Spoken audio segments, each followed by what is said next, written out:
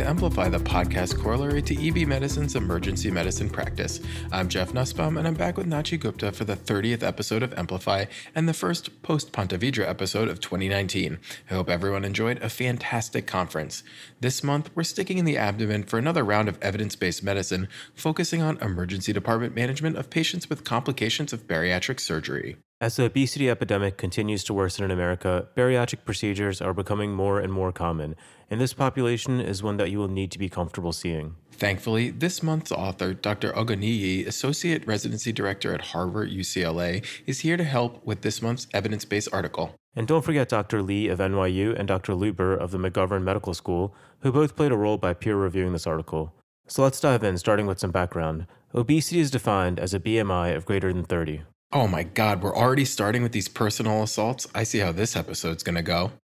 No, just some definitions, nothing personal. Whatever. Back to the article. Obesity is associated with an increased risk of hypertension, hyperlipidemia, and diabetes. Rising levels of obesity and associated comorbidities also lead to an increase in bariatric procedures and thereby ED visits. One study found a 30-day ED utilization rate of 11% for those undergoing bariatric surgery with an admission rate of 5%. Another study found a 1-year post-Roux-en-Y ED visit rate of 31%, and yet another found that 25% of these patients will require admission within 2 years of surgery. Well, that's pretty worrisome, I'd say. It sure is, but maybe even more worrisome is the rising prevalence of obesity. While it was less than 15% in 1990, by 2016 it has reached 40%. That's almost half of the population. Additionally, back in 2010, it was estimated that 6.6% of the U.S. population had a BMI of greater than 40.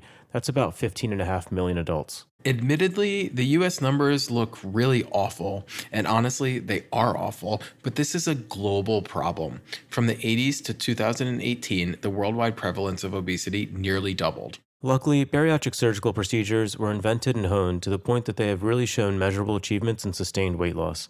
Along with treating obesity, these procedures have also resulted in an improvement in associated comorbidities like hypertension, diabetes, non-alcoholic fatty liver disease, and dyslipidemia. A 2014 study even showed an up to 80% reduction in the likelihood of developing type 2 diabetes postoperatively at the 7-year mark. Taken all together, the rising rates of obesity and rising success and availability of bariatric procedures has led to an increased number of surgeries being performed, with 228,000 being performed in the U.S. in 2017. And while it's not exactly core emergency medicine knowledge, we're going to briefly discuss indications for bariatric surgery, as this is something we don't often review in our academic training programs. According to joint guidelines from the American Society for Metabolic and Bariatric Surgery, the American Association of Clinical Endocrinologists, and the Obesity Society, there are 3 groups that meet indications for bariatric surgery. The first is patients with a BMI greater than or equal to 40 without coexisting medical problems. The second is patients with a BMI greater than or equal to 35 with at least one obesity-related comorbidity, such as hypertension, hyperlipidemia, or obstructive sleep apnea. And finally, the third is patients with a BMI of 30 to 35 with diabetes or metabolic syndrome. The current evidence is limited for this group. Based on the obesity numbers we just cited, it seems like a ton of people should be eligible for these procedures, which again reiterates why this is such an important topic for us as EM clinicians to be well versed in. As far as types of procedures go, while there are many, there are 3 major ones being done in the U.S., and these are the lap sleeve gastrectomy, Roux-en-Y gastric bypass, and lap adjustable gastric banding. 2017, these were performed 60%, 18%, and 3% of the time. And sadly, no 2 procedures were created alike, and you must familiarize yourself with not only the procedure, but also its complications. So we have a lot to cover. Overall, these surgeries are relatively safe, with one 2014 review publishing a 10 to 17% overall complication rate and a perioperative 30-day mortality of less than 1%. Before we get into the ED-specific treatment guidelines, I think it's worth discussing the procedures in more detail first. Understanding the surgeries will make understanding the workup, treatment, and disposition in the ED much easier. Bariatric procedures can be classified as either restrictive or malabsorptive, with restrictive procedures essentially limiting intake and malabsorptive procedures limiting nutrient absorption. Not surprisingly, combined restrictive and malabsorptive procedures, like the Roux-en-Y gastric bypass, tend to be the most effective. Do note, however, that 2013 guidelines do not recommend one procedure over another and leave that decision up to local surgical expertise, patient-specific risk factors, and treatment goals. That's certainly an important point for the candidate patient. Let's start by discussing the lap gastric sleeve. In this restrictive procedure, 80% of the greater curvature of the stomach is excised, producing early satiety and weight loss from decreased caloric intake.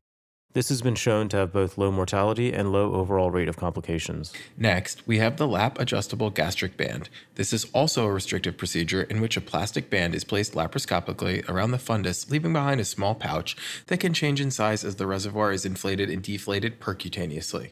Unfortunately, this procedure is associated with a relatively high reoperation rate.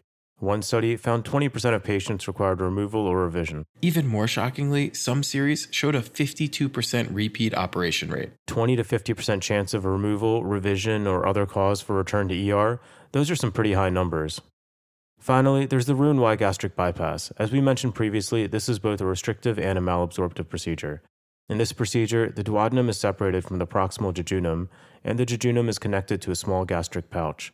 Food transits from a small stomach into the bowel, and this leads to a decreased caloric intake and decreased digestion and absorption. Those are the three main procedures to know about. For the sake of completeness, just to be aware, there is also the biliopancreatic diversion with or without a duodenal switch, as well as a vertical banded gastroplasty. The biliopancreatic diversion is used infrequently, but is one of the most effective procedures in treating diabetes, though it does have an increased risk of complications. Expect to see this mostly in those with BMIs over 50. Now that you have a sense of the procedures, let's talk complications, both general and specific. Of course, it should go without saying that this population is susceptible to all the typical postoperative complications, such as venous thromboembolic disease, atelectasis, pneumonia, UTIs, and wound complications. Because their typical comorbidities, coronary artery disease, and PE are still the leading causes of mortality, especially within the perioperative period. Also, be on the lookout for some self-harm emergencies, as patients with known psychiatric disorders are at increased risk following bariatric surgery. Surgical complications are wide-ranging and can be grouped into early and late complications. More on this later. Nutritional deficiencies are common enough to warrant pre- and postoperative screening. Thiamine deficiency is one of the most common deficiencies seen. This can manifest within 1 to 3 months of surgery as beriberi or later as Wernicke's encephalopathy. Symptoms of beriberi include peripheral neuropathy, ataxia, muscle weakness, high output heart failure, lower extremity edema, and respiratory distress. All of that being said, each specific procedure has its own unique set of complications that we should discuss. Let's start with the sleeve gastrectomy. Early complications of sleeve gastrectomy include staple line leaks, strictures, and hemorrhage. Leakage from the staple line typically presents within the first week, but can present up to 35 days, usually with fevers, tachycardia, abdominal pain, nausea, vomiting, sepsis, or peritonitis. This is one of the most serious and dreaded early complications and represents an important cause of morbidity with an incidence of 3 to 7%. Strictures commonly occur at the incisura angularis of the remnant stomach and are usually due to ischemia, leaks, or twisting of the gastric pouch. Patients with strictures usually have nausea, vomiting, reflux, and intolerance to oral intake. Hemorrhage occurs due to erosions at the staple line, resulting in peritonitis, hematemesis, or melena. Late complications of sleeve gastrectomies include reflux, which occurs in up to 25% of patients, and strictures, which lead to epigastric discomfort, nausea, and dysphagia. I'm getting reflux and massive heartburn just thinking about all these complications. Or maybe it was the tacos I just ate. Anyway, next we have the Roux-en-Y gastric bypass. Early complications of the Roux-en-Y gastric bypass include anastomotic or staple line leaks, hemorrhage, early postoperative obstruction, and dumping syndrome. Leak incidences range from 1 to 6%, usually occurring at the gastrojejunostomy site. Patients typically present within the first 10 days with abdominal pain, nausea, vomiting, and the feeling of impending doom. Some may present with isolated tachycardia, while others may present with profound sepsis, tachycardia, hypotension, and fever. Similar to the sleeve, hemorrhage can occur both intraperitoneally or intraluminally. This may lead to hematemesis or melena depending on the location of bleeding. Early obstructions usually occur at either the gastrojejunal or jejunal junction. Depending on the location, patients typically present either within 2 days or in the first few weeks in the case of the gastrojejunal site. If the obstruction occurs in the jejunostomy site, this can cause subsequent dilatation of the excluded stomach and lead to perforation, which portends a very poor prognosis. Next, we have dumping syndrome. This has been seen in up to 50% of Roux-en-Y patients. Early dumping occurs within 10 to 30 minutes after ingestion. As food rapidly empties into the stomach, this leads to distension and increased contractility, leading to nausea, abdominal pain, bloating, and diarrhea. This usually resolves within 7 to 12 weeks. Moving on to late complications of the Roux-en-Y, first we have marginal ulcers. Peptic ulcer disease and diabetes are risk factors, and tobacco use and NSAIDs appear to increase your risk as well. In the worst case, they present with hematemesis or melena. internal hernias, intussusception, and SBOs can all be seen after a Roux-en-Y gastric bypass. Patients with internal hernias usually present late in the postoperative period following significant weight loss. Most studies cite a rate of 1 to 3% for internal hernias, with mortality up to 50% if there is strangulation. And unfortunately for us in the front line, diagnosis can be challenging. Presenting symptoms can be vague, CT imaging can be negative, and patients can be pain-free. Thus, laparoscopy may be needed to definitively exclude an internal hernia. Strictures may occur both during the early and late period. Most are minor, but significant strictures can result in an obstruction. Trocar site hernias and ventral hernias are also late complications that are usually found after significant weight loss. Cholelithiasis is another very common complication of bariatric surgery, occurring in up to 1/3 of patients, usually occurring during a peak incidence period between 6 and 18 months. For this reason, the current recommendation is that patients undergoing bypass be placed on ursodeoxycholic acid for 6 months preventatively. Some even go as far as to recommend prophylactic cholecystectomy to prevent complications, but as of 2013, the recommendation was only to, quote, consider it. Nutritional deficiencies are also common complications. Vitamin D, B12, calcium, folate, iron, and thiamine deficiencies are all well-documented complications. Patients typically take vitamins postoperatively to prevent such complications. And next we have late dumping syndrome, which is far more rare than the last two complications. In late dumping syndrome, 1 to 3 hours after a meal, patients suffer from hypoglycemia from excessive insulin release following the food bolus entering the GI tract. Symptoms are those typical of hypoglycemia. Lastly, let's talk about complications of lap adjustable gastric band surgery. In the early post-op period, you can have esophageal and gastric perforations, which typically occur during balloon placement. Patients present with abdominal pain, nausea, vomiting, and peritonitis. These patients often require emergent operative intervention. The band can also be over-tightened, resulting in distension of the proximal gastric pouch. Presenting symptoms include abdominal pain with food and liquid intolerance and vomiting. Symptoms resolve once the balloon is deflated. The band can also slip, allowing the stomach to move upward and within the band. This occurs in up to 22% of patients and can cause strangulation. Presentation is similar to bowel ischemia. Later complications include port site infections due to repeated port access. The infection can spread into connector tubing and the peritoneal cavity, causing systemic symptoms. Definitely start antibiotics and touch base with the bariatric surgeon in these cases. The connector can also dislodge or rupture with time. This can present as an arrest in weight loss. It's diagnosed by contrast injection into the port. Of note, this complication is less common now due to changes in the technique used.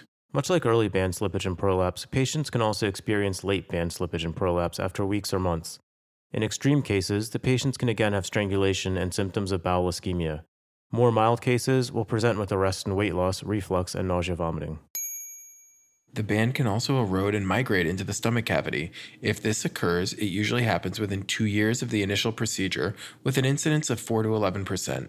Presenting symptoms here include epigastric pain, bleeding, and infections. You'll want to obtain emergent imaging if you're concerned. And lastly, there are 2 rare complications worth mentioning from any gastric bypass surgery. These are nephrolithiasis, which is possibly due to an increase in urinary oxalate excretion or hypocitraturia, and rhabdomyolysis. That was a ton of information, but certainly valuable as most EM clinicians, even ones in practice for decades, are unlikely to have that depth of knowledge on bariatric surgery. And truthfully, these patients are complicated. Aside from the pathologies we just discussed, you'll also have to still bear in mind other abdominal conditions unrelated to their surgery, like appendicitis, diverticulitis, colitis, hepatitis, pancreatitis, mesenteric ischemia, and GI bleeds. Moving on to my favorite section, pre-hospital care. As always, it's ABCs first. Consider IV access and early fluids in those at risk for dehydration and intra-abdominal infections. In terms of destination, if it's feasible and the patient is stable, consider transport directly to the nearest bariatric center. Early efforts up front will really expedite patient care in the end. Once in the ED, you'll want to continue initial stabilization. Special considerations for the airway include a concern for a difficult airway due to body habitus. Make sure to position appropriately and pre-oxygenate the patient if time allows. Keep the patient upright for as long as possible, as they may desaturate quickly when flat. We both routinely raise the head of the bed for all our intubations. This is ever more important for your obese patients to help maximize your chance of first pass success without significant desaturation. And though I'm sure we all remember this from residency, it's worth repeating. Tidal volume settings on the ventilator should be based on ideal body weight, not actual body weight. That's about 6 to 8 milliliters per kilogram. Tachycardic patients should make you concerned for hypovolemia secondary to dehydration, sepsis, leaks, and blood loss. Consider performing a rush exam, and that's the rapid ultrasound for shock and hypotension, to identify the cause. A heart rate over 120 with abdominal pain should make you concerned enough to discuss urgent XLAP with the surgeon to evaluate for the postoperative complications we discussed earlier. If possible, obtain a view of the IVC also while doing your ultrasound to assess for volume status. But bear in mind that ultrasound will undoubtedly be more difficult if the patient has a large body habitus, so don't be disappointed if you're not getting the best views. Resuscitation should be aimed at early fluid replacement with IV crystalloids for hypovolemic patients and packed red blood cell transfusions for patients presumed to be unstable from hemorrhage. No real surprise for our seasoned listeners. Once stabilized, gather a thorough history. In addition to the usual questions, ask about PO intolerance, early satiety, hematemesis, and hematochezia.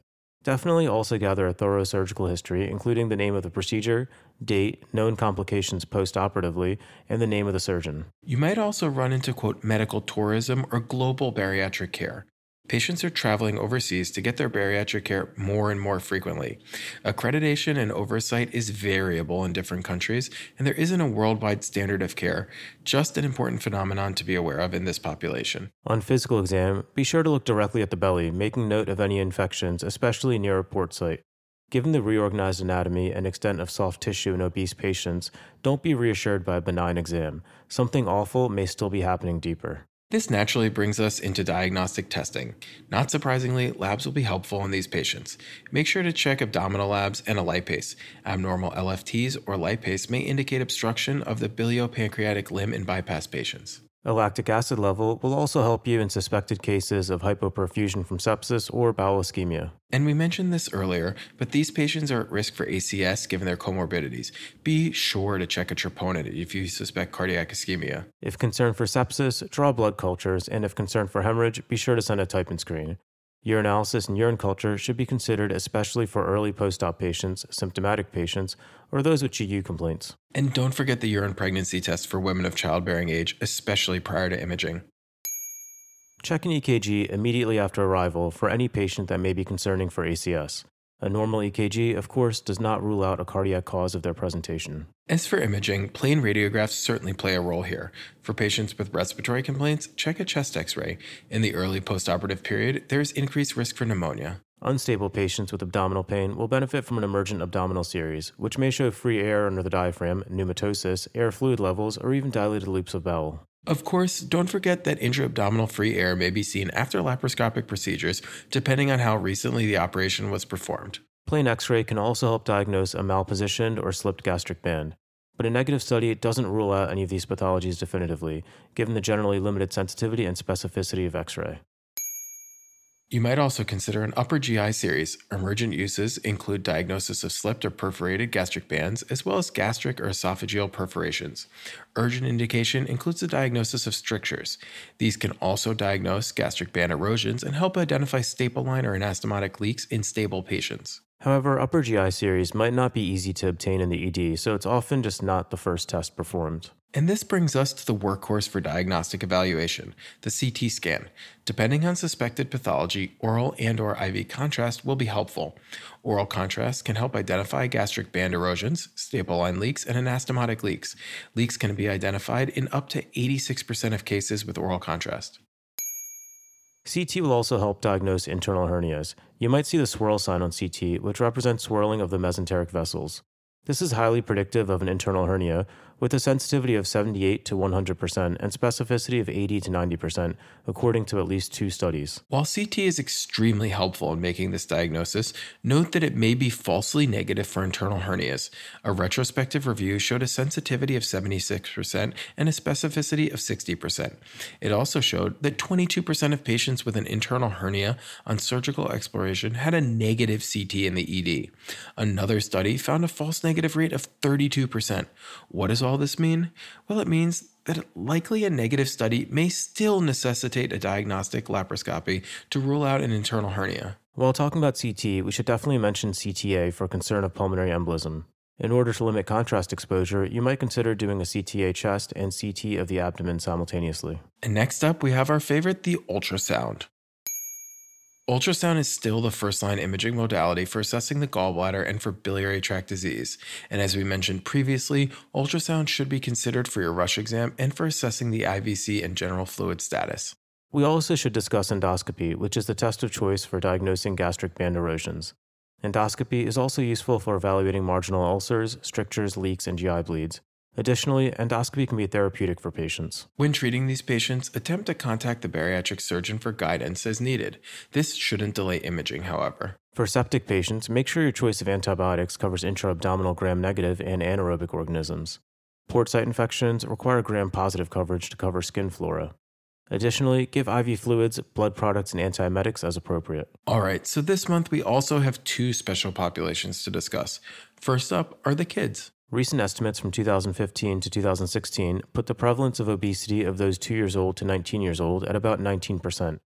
As obese children are at higher risk for comorbidities later in life and bariatric surgery remains one of the best modalities for sustained weight loss, these surgical procedures are also being done in children. Criteria for bariatric surgery in the adolescent population is similar to that of adults and includes a BMI of 35 and major comorbidities like diabetes or moderate to severe sleep apnea, or patients with a BMI of 40 with other comorbidities associated with long-term risks like hypertension, dyslipidemia, insulin resistance, and impaired quality of life. Despite many adolescents meeting criteria, they should still be referred with caution as the long-term effects are unclear and the adolescent experience is still in its infancy with few pediatric-specific programs. Still, the complication rate is pretty low, about 2.3%, with generally good clinical outcomes, including improved quality of life and reducing or staving off comorbidities. Women of childbearing age are the next special population to discuss.